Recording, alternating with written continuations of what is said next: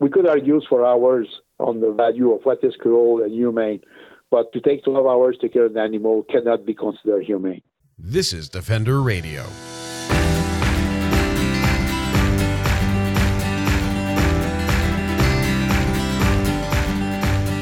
I'm Michael Howie, and this is Defender Radio, the podcast for wildlife advocates and animal lovers, brought to you by the Fur Bearers. Before we get started this week, I want to put out a general advisory.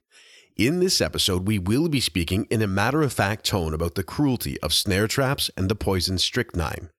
You will hear details about how these devices work and the devastation they cause in plain language, and that may be upsetting to some listeners. Dr. Gilbert Proulx has seen a lot in his years as a field biologist, and he's had enough. Dr. Proulx runs Alpha Wildlife Research and Management Limited, where he conducts in-field research, writes and edits studies, consults with landowners, businesses, and governments, and publishes papers on a variety of wildlife-related issues. Dr. Proulx has often delved into science-based ethical topics, too, and that's the basis of his latest publication. There is a clear body of evidence that killing neck snares and strychnine poison are inhumane, some of it developed by Dr. Proulx himself. Yet trappers and governments continue to endorse both methods of killing for thousands of animals every year. Dr. Proulx's new book, Intolerable Cruelty: The Truth Behind Killing Neck Snares and Strychnine, is an accumulation of hard evidence, experience, and a clear case to end the use of these inhumane tools. Dr. Proulx joined Defender Radio to discuss killing neck snares and strychnine in detail, as well as alternatives to lethal control and why governments, wildlife managers, and trappers continue to use methods that can scientifically and ethically be defined as cruel. Before we start talking about the book, we're going to have a mixed audience listening to this one. I know we get there are various government people that will listen to the show. I know some trappers and hunters listen to the show out of interest, and I want to preface all of this by noting that you are not opposed to trapping. You are not opposed to hunting. No. So this is not a political thing. This is not an emotional thing. Which not at all. No. Yeah, and there's a time to have those conversations, but that's not the conversation we're going to have today. And on that note, what led? I mean, you've put together this book, Intolerable Cruelty. What was the sort of the impetus for you to decide to put together a full book on the subject of killing neck snares and strychnine? Okay, well, the subjects have come out of frustration as a scientist because in both cases I was pretty much the only scientist that really worked in detail on the study of snares and strychnine in Canada. And in the case of the snares, in 1990s, we told everybody that killing neck snares doesn't work. And one of the reasons is that and we can come back on that, the physiology and the structure of foxes, coyotes, and wolves doesn't lead to a quick death. And we have shown that those snares were unreliable and also unselective. And that's almost 30 years ago. And since then, trappers said, our technology has changed and so on. And it's not true. It's the same technology as 40 years ago, same wires, same locks, and so on. And when I went and I work on wildlife, and I come across several trap lines in Western Canada, and I find dead animals in the fields, or I find snares. And this time I put cameras, and I was able to once again prove that I was right, that snares do not work well. So I'm tired of people who claim that snares kill rapidly. I'm tired of trappers who claim that they love nature and they would not use snares if it was not humane. And I'm tired of wildlife biologists who know that snares are not humane but do nothing about it, and they should just quit their job and go in another field altogether. With strychnine, it was the same situation. In the 1990s, we started to analyze the impact of strychnine on the control of pocket gophers and Richardson's ground squirrels in Canada. In Western Canada, those two fossorial rodents cause a lot of damage in agricultural fields with their network of tunnels and also their feeding habits. And while these animals in the wild are controlled by long-tailed weasels, badgers, and other coyotes and foxes, when you do monocultures of alfalfa, these animals do very well, and actually there's no more balance. Plus the fact that farmers kill a lot of those predators to start with. So we assess the impact of strychnine on both species, and we found almost 30 years ago again that these poisons were not doing a good job, and farmers who were investing their money in that were actually throwing their money outside their window, And in spite of that, the government continuously re-registered those poisons, and now we're at a point where we're losing our weasels. The badger, the American badger in the prairies, is now a species of special concern. We're killing everything but the pocket gophers and the ground squirrels. And these are species where you need to kill at least 70% of a population if you want to make a dent in the population in an agricultural field. Those poisons don't come close to that. And again, we have farmers that putting pressure on the federal government to keep the poisons, which they spread often in an irresponsible way and cause damage to wildlife communities. And the federal government this year was ready to ban that poison, and the beef organizations from Saskatchewan and Alberta requested that the poison be kept, and now we know that the decision will take another 450 days before they make a final decision on the ban of strychnine, and in the meantime, more animals will suffer a long death and would be misused. And in Alberta, they also have a special permit to use strychnine to kill wolf, coyotes, and bears. So it's just crazy what's going on with the use of killing snares and strychnine right now. There is just with the snare, there is about on average 70,000 wolves, coyotes, and foxes that are killed every year and suffer long deaths. With the use of strychnine, you can add several other thousands to the total amount. So it's just irresponsible. And as a wildlife professional, it's time for me to tell people, listen, we have facts on the subject, we have scientific research, and now start to make arguments with the government, trappers, and other organizations, and present the facts. And since people are not scientists, a lot of them, but they are concerned about the treatment of wildlife, we are providing the information that they now can use.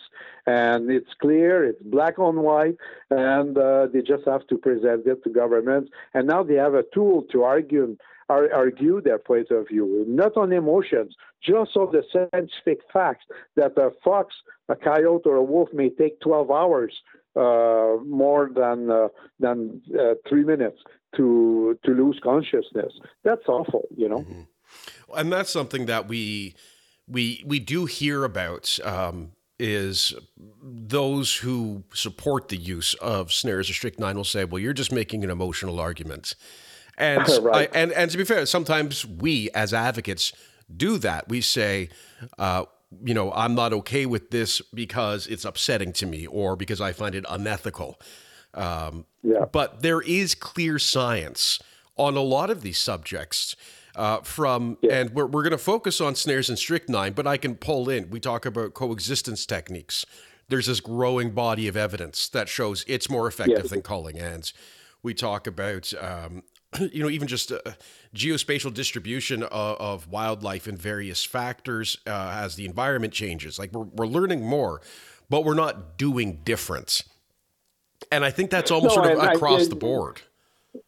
That's a good point, and I do raise that point. One of the chapters in the book is what can you do, And we're not saying don't use strychnine and snares just because we don't like the devices. It's because there are alternatives that actually are proper, are ethical, and do as good a job, if not better, and would be cheaper for the farmers or the trapper or the wildlife agency.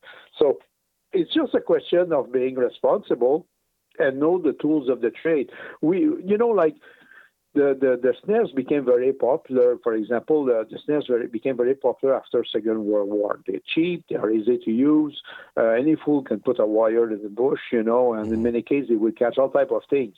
Well, the point is, trapping should be a profession or an activity, at least, where people are selective in their activities and they dispatch the animal as fast as possible. For whatever reason, you remove the animal. Maybe an animal carries a disease, you want to capture it, or maybe that you're a trapper, you want the fur. We're not even discussing the ethics behind those activities. That's another subject, as you said. If you're doing a good job, though, if you want to do a good job, don't use snares or strychnine. You're making a mess. And it's time that we stop that nonsense.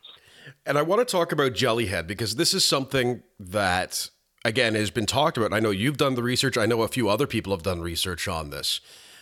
This is something that happens, and it can happen quickly, or it can take, as you said, several hours. Could you describe, and we'll maybe stick to being more academic in this conversation because it can be rather grotesque, but more or less what the physiological reaction is that we call jellyhead? Okay, just to back up a second, trappers and their supporters claim that an animal captured by the neck in the snare will die fast because the snare either stops the breathing or it stops the blood circulation through the arteries and the venous system. Okay? Mm-hmm. And our studies have shown that actually none of this happens. Particularly with dogs, there is a collateral circulation of the blood. And when the arteries, the major arteries and veins are impacted, the subsystem, the subvenous system and artery system takes over and still maintains the circulation with the brain. But there's still a compression caused by the snare. And with that compression, you create a situation where water accumulates in the vessels, in the muscles. It's called edema, okay? So if you were to put a belt on your legs and do a lot of activity, your legs will get bigger, okay? And we see that in people who don't do activity on the plane, and they have to use compression socks in order to force the blood to move around, So when this happens, the muscles grow like a sponge, and a coyote or a wolf captured in a snare, depending on his fixed physical characteristics, can develop what we call the jellyhead situation in a few hours or over a longer time period. So the head grows in size because the water is accumulating in the muscles, and it grows so big that sometimes it even shuts down the eyes of the animal. And then in the winter, when a lot of this trapping happens, this water freezes. And you end up with an animal with frozen limbs or frozen parts of his neck. Because I say limbs because sometimes they get their leg captured in the snare as well. And in the morning, when the sun comes out, it thaws. Now, I don't know if you ever froze a finger, but one painful part is when it thaws. It's not while it's frozen; it's when it thaws. Well, now you have the whole front part of the body of the head that does that. The animal can hardly see; he feels the freezing, the thawing. It's uncomfortable. It's painful. Of course, it leads to labor breathing, but the animal still breathes. So it can take hours to kill an animal like that, And in my book, one of the things that kind of incite me to really put out that book on snares is because I was working on trap lines, not on trap lines in the bush. I was following a fisher and working on the distribution, and I came across a series of killing neck snares that were set for apparently wolves. So I decided to put cameras, camouflage them, and see what happens on those snares, with those snares. And I came back, and of course the trapper had not checked his straps. In Alberta, you don't have a minimum time period to visit your snares. So a guy can wait 2 weeks if he wants to go visit it. And I had in that series of snares that particular trapper had set, I had a coyote and I also had a wolf. So I pick up my cameras, my chips and everything, came back home, and I studied the cards, and we saw what happens to those animals, and it confirmed what we had found during our research. And one coyote had developed within 12 hours, started to develop a jelly head. His head was at least 1/3 bigger than it should have been, So this is the situation with jelly head. It's a poor circulation caused by that snares that comes around the neck. One of the other problems, of course, is selectivity. And this is an issue for snares. It's an issue for strychnine and arguably for many other types of lethal control when someone's not present. Let me rephrase that. Why is selectivity a larger issue with snares? And is there a way to use something like strychnine and guarantee that selectivity is not an issue, that you're only going to impact one species? Mm-hmm. No, with those two methods, it's absolutely impossible to eliminate non-target species. In the case of the snares, trappers will put 1, 2, or sometimes 10 snares around a bait. So they do a 10 square meter area or more, and they put several snares. And the snares are often on animal trails. So you can add wires that will displace the snare. If, for example, a moose walk with his head down, he will hit it with his nose and the snare will fall off, but he may get caught by the leg then. Small animals or non-target animals, like you put a trap for a wolf, you will catch also a wolverine. You will catch a small deer and so on. You cannot not stop the capture of non-target species. And interestingly, in Alberta, where they snare wolves to protect caribou, allegedly protect caribou because the wolf is not the major issue here, they cut caribou and kill them. So they kill the species that they are trying to save, So with snares, no matter what you do, you will always capture non-target species. And here in Alberta, for example, we lose about 11% of our cougar populations to snares set for wolves. We lose golden eagles, we lose wolverine, we lose grizzly bears, which are also threatened species. So it just impoverish a wildlife community. When you catch a fisher, in one of those snares, a fisher can have in the mountains a home range that goes from 20, 40 to 100 square kilometers. You remove the fisher, you need a fisher from far away to come in and replace him.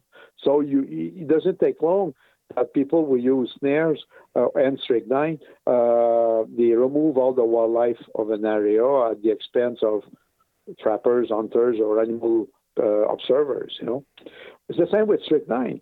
With strychnine, there is two situations. They use strychnine to, as I said before, to control rodents in the field.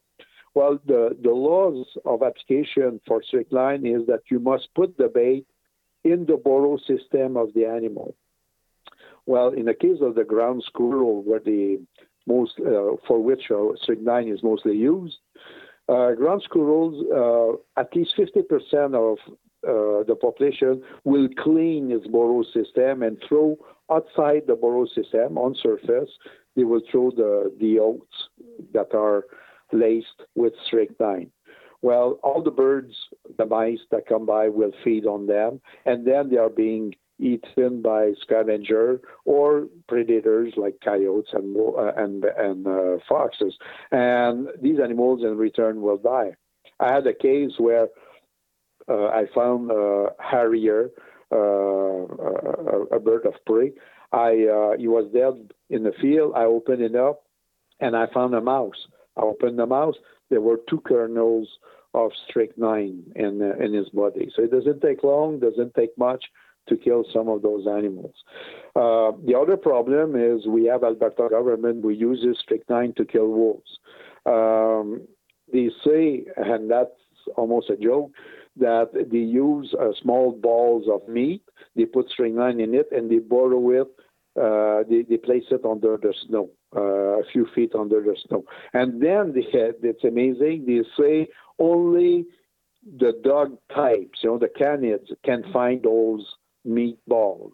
Mm-hmm. But when you go in the field and you find ravens, martins, fisher dead on surface, well, that shows that those balls come on surface for the ravens to use them. And, a martin, a fisher, can smell a bait a mile away, And when they travel on snow, and they can pick up the bait as much as any dog-type animal. So anybody that has a nose and is a carnivore probably can pick up those baits and die. So it's, and strychnine that will kill a coyote will kill a marten, of course, and depending if their stomach is full, depending how much the bait they eat and so on, they may die right away. They may take 2 hours. Some may take 24 hours. It's awful. I've seen animals dying of strychnine. You see that they have pain in their belly. The kind of cramp, their upper body makes a ball, And in the case of ground squirrel, you hear them even cry, And some can travel quite a bit of a distance. I've seen squirrel crossing a full field of alfalfa, and he died at the end of the field. Well, with larger animals, they will go maybe a mile, 2 miles away. The government will never find them, and these animals are eaten by other animals. So no surprise, in the spring, we find dead bears as well, even though the baits are supposed to be for foxes and wolves only. So, it's not selective. It's amazing that in these days and age, we still use techniques such as this. We're so much more evolved than that, I have an odd question, and I don't know if there's any validity behind this. I'm just leading with curiosity here. You talked about setting up trail cams and camouflaging them so you could see how the animals responded when caught in snares. How many trappers do you think have done that? Because as you mentioned, and this is something I've wondered about, they'll go out and set their, we'll say, snares, as you said, and come back in 10 days or 2 weeks. Yeah. And I've seen the same thing, with beaver conibear sets and various other traps that are killing traps, and they come back and say, oh, well, look, he's dead. How many of them are aware of what happened in that from the moment they set the trap through to finding a carcass? Because I wonder, is that part of the disconnect? Well, you want to believe what you want to believe, Yeah. There is some trappers that when they pick up the animal in the snare, they see blood everywhere, or they see how the animal, how the snare embedded itself in the muscles and things of the sort. They will make the connection and say, whoa, that was not humane. A lot of those trappers will not even use snares again. Mm-hmm. Okay? So the trapper community has these bad people and these good ones, but they have also their big mouth that either make money with snares by selling the snares or by selling the animals that they capture in those snares. And these people come up with, there was a movie called Unnatural Enemies, The War on Wolves, and there is a trapper in this who is actually a member of the Alberta Trapper Association, and he says, well, wolves die in seconds in the snare. And then when you see him checking his snares in the movie, you see him going really careful and approaching the trap site. Well, if the animal dies in seconds, you don't have to be careful. You go, you remove the body, No, he knows that there might be a wolf there that is in a bad mood, So these people, they know, but they are playing the game of the trapper who knows better, the guy who knows better the bush, or the guy who loves so much animals he will use nothing to hurt them. So there is a lot of blinds around the head of those trappers. And, I spend most of my life in the bush, and they cannot argue that snares are humane. And interestingly, years ago, I sent an email to a trapper's representative here in Alberta, and I said, listen, let's settle the case here. I will go on your trap line. I won't touch nothing. I will do nothing to impact on you. I will put my traps, my cameras, and we will monitor your snares. Nobody wanted to allow me, And they would come with all type of reasons. Oh, the trap could impact on the capture, this is, I think that most trappers, a lot of trappers know, but they don't want to admit. And I also think that a lot of trappers have never seen an animal die in their snares. They come up, the animal is laying down by the anchor of the snare. And if it snowed, you won't see the blood, or you won't see the damages that the animal did to the vegetation. And you may conclude, wow, that animal is exactly where I put my snares, no breakage, nothing. He died fast. That's false assumption. Like when I did my research on killing snares, I will set hours watching the animals approaching and getting captured in those snares, and I've seen what happens. And we had worked with power snares. These are snares that are even more powerful than the most of the manual snares that trappers use, because there is a spring that apply pressure on the animal's neck. And we concluded it's impossible to kill these animals with those things. But we have seen it with our own eyes. With strychnine, we knew better than any farmer on this, because before using strychnine, we captured all the animals, we marked them out. So we had thousands of ground squirrels, all with a tag in their ears, and we released them. Then we put strychnine baits, And then after that, after 10 days, we go back and recapture the population. In more cases than in most of the cases, strychnine will not kill 30% of the population, unless there is no more vegetation, during a very bad drought year. Then ground squirrels will eat anything, including your shoes, But if there is green vegetation, they won't touch strychnine. But they will kill, these poisons will kill mice, birds, and we have found them in the field, and we publish on that. We know it does not work. We know it kills everything sometimes, but the species you want to control. So that simple mind approach, to use strychnine to control these animals is amazing. It's all based on assumptions.